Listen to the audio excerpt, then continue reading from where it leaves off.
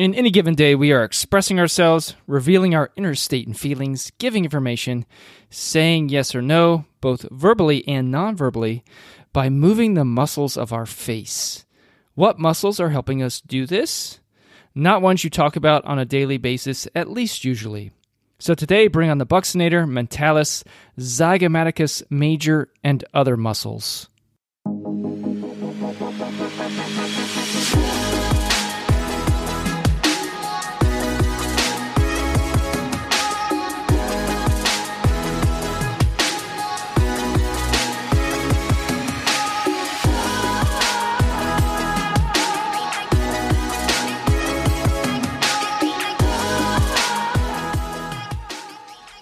Welcome to the podcast today. This is Seth Jump, your professor for Anatomy on the Go.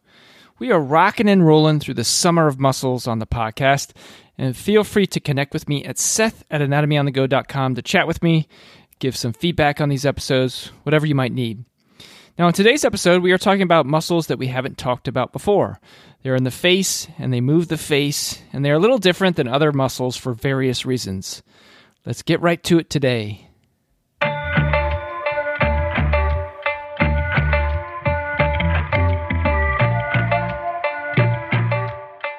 Now today, as we get started with the muscles of facial expression, you have to realize that they're pretty interesting because they don't necessarily fit the stricter rules that you learned that we tend to follow for the appendicular muscles, for example. Now, when we talked about muscles before, appendicular muscles, for example, we talked about how there are two attachments for muscles. The origin, one of the attachments, is the part that tends to move the least, and the other type of attachment, called the insertion, is the part that moves more, the part that's being pulled. Now, in most muscles, both origin and insertion are on bones, bony landmarks on particular bones. In the muscles that we'll talk about today, these muscles have an origin that is skeletal or bony, but the insertions tend to be soft tissue, that is skin and or other muscles that are found within the face. So that makes them pretty unique compared with other muscles. They are unique in another way as well, but first a little contrast to explain this. The muscles that move our limbs are allowing us to move objects around or ourselves around. They help us maintain a standing posture, walk, push, pull, etc. Now, back to the muscles in today's episode, they're also unique in that their primary functions is enabling us to take in and work with food, as well as enable nonverbal communication. These muscles allow us to say something without saying anything, which is super interesting. Now, with those generalities out of the way, let's go ahead and dive into the details for these muscles. Okay, let's talk about these muscles today. Let's start with the buccinator. Now, the buccinator is the origin for this muscle is the alveolar process of the mandible, so that's the lower jaw, as well as the upper jaw, the maxilla. And then it's going to insert into the orbicularis oris muscle. Now, if you think about the name of orbicularis oris, it tells you that it goes in an orbit around the mouth. So orbicularis for orbit or circular, and then oris or oral refers to the mouth itself. So it's actually going around the mouth. And what this muscle does when it contracts, it's going to compress the cheek, and it's going to hold food in place between the teeth to help with chewing. So it's almost like, think of it almost like a muscular clamp to enable us to chew food a little bit more effectively and more targeted within our mouth. What about a muscle called the depressor anguli oris? So let's just take a look at the name for a second. Depressor anguli oris depresses the angle of the mouth. And so this muscle, the origin is the mandible, specifically the body of the mandible, is going to insert on the skin, into the skin of the mouth, the inferior corner, the angle of the mouth. And this is the frown muscle. It draws the corner of the mouth down and also to the side. The fancy way of saying that is inferiorly and laterally. So go to make a frown, you're going to involve this depressor anguli oris muscle. We have another muscle called the depressor labii inferioris. So we're not attaching here to the angle of the mouth, but we're attaching sort of to the more central location and basically the bulk of the lower lip. So also the origin is the body of the mandible, just like the depressor anguli oris. It's going to insert in the skin of the inferior lip and it draws the lower lip down. So if you have a really big frown, you're going to involve this muscle as well. But also think of like if you're making a fish face to somebody that's younger than you, or somebody who's the same age or older than you, or you're kind of exaggerating, showing your lower teeth. That is when you're going to be calling upon the depressor labii inferioris as well.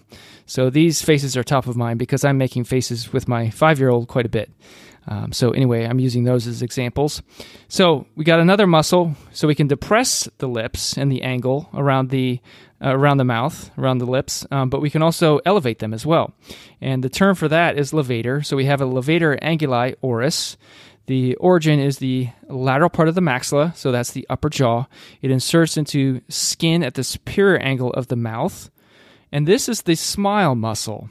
It draws the corners of the mouth up and to the side, so in anatomic terms, that's superiorly and laterally. And so we have, this is basically the corollary to the depressor anguli oris. It does the opposite, moves the lips in the opposite direction. We also have, just like we had a depressor labii inferioris, we have a levator labii superioris.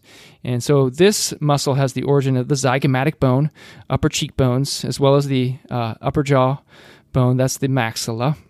It's going to insert on the skin and muscle associated with the upper lip, very similar to depressor labii inferioris, except we're talking about the upper lip now. And it's going to raise and furrow the upper lip. We've got a muscle called the mentalis. The origin of this muscle is the central mandible.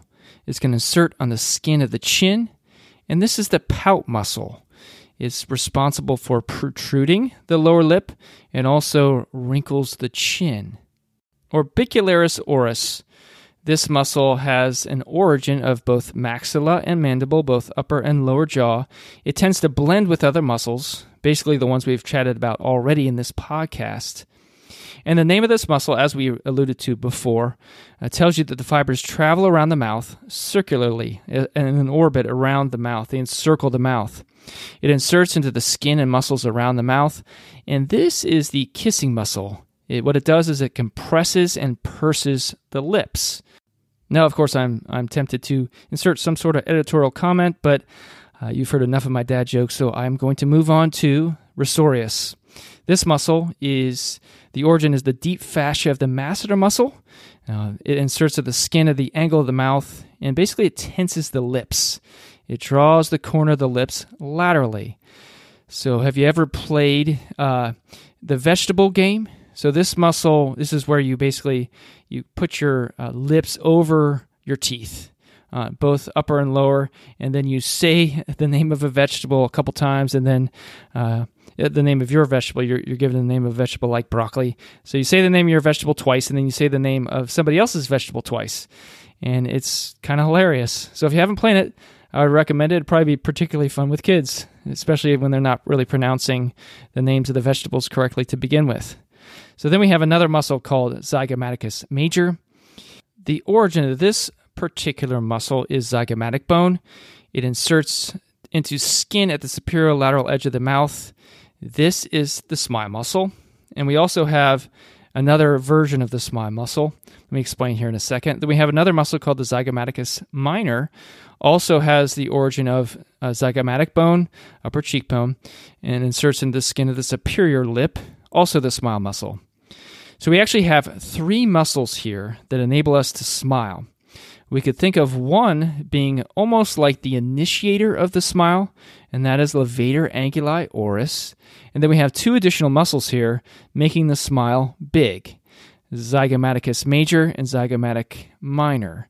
So maybe you can think of levator anguli oris, kind of a start of a smile, kind of a smaller smile, and then a big smile. You're involving this zygomatic major and zygomatic minor. Now, smiles are great, aren't they? I live with 4 other people who have these big, amazing, radiant smiles, and that is a huge blessing to me on a daily basis. But smiles in everyday life, even in work settings, can be huge, maybe even a mood booster when you're walking around the hallway and you're at your job or wherever you're going to school. I passed someone the other day who gave me a huge smile just because, and then, of course, which felt kind of good. And then, of course, there's the apologetic smile, which is kind of like a half smile, a smile that's a little bit hesitant. So I find that interesting that there are versions of smiles, And, of course, the most radiant ones are the ones that feel the best.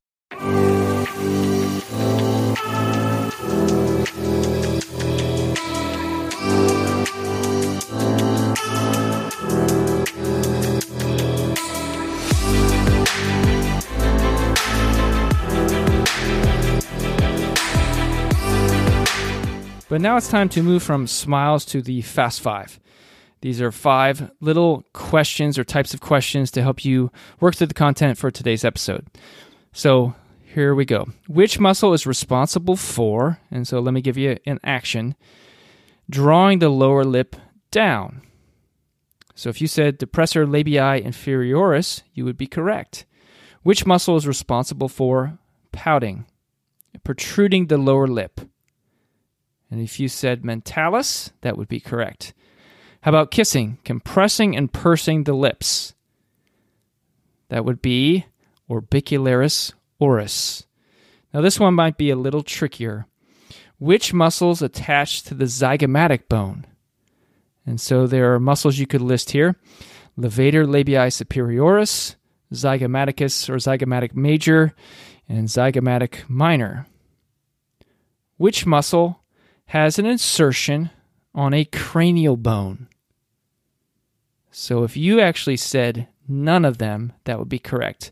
They are inserting into muscle or skin, other muscles associated with the face or skin around these muscles. Thanks for listening to today's episode. Appreciate you picking this podcast to listen to. There are certainly other anatomy podcasts in the world, so thanks for picking this one to listen to. And I'll let you get back to it, and I'll do the same. So until the next episode drops, all the very best. Good luck with your studying, and I'll see you later.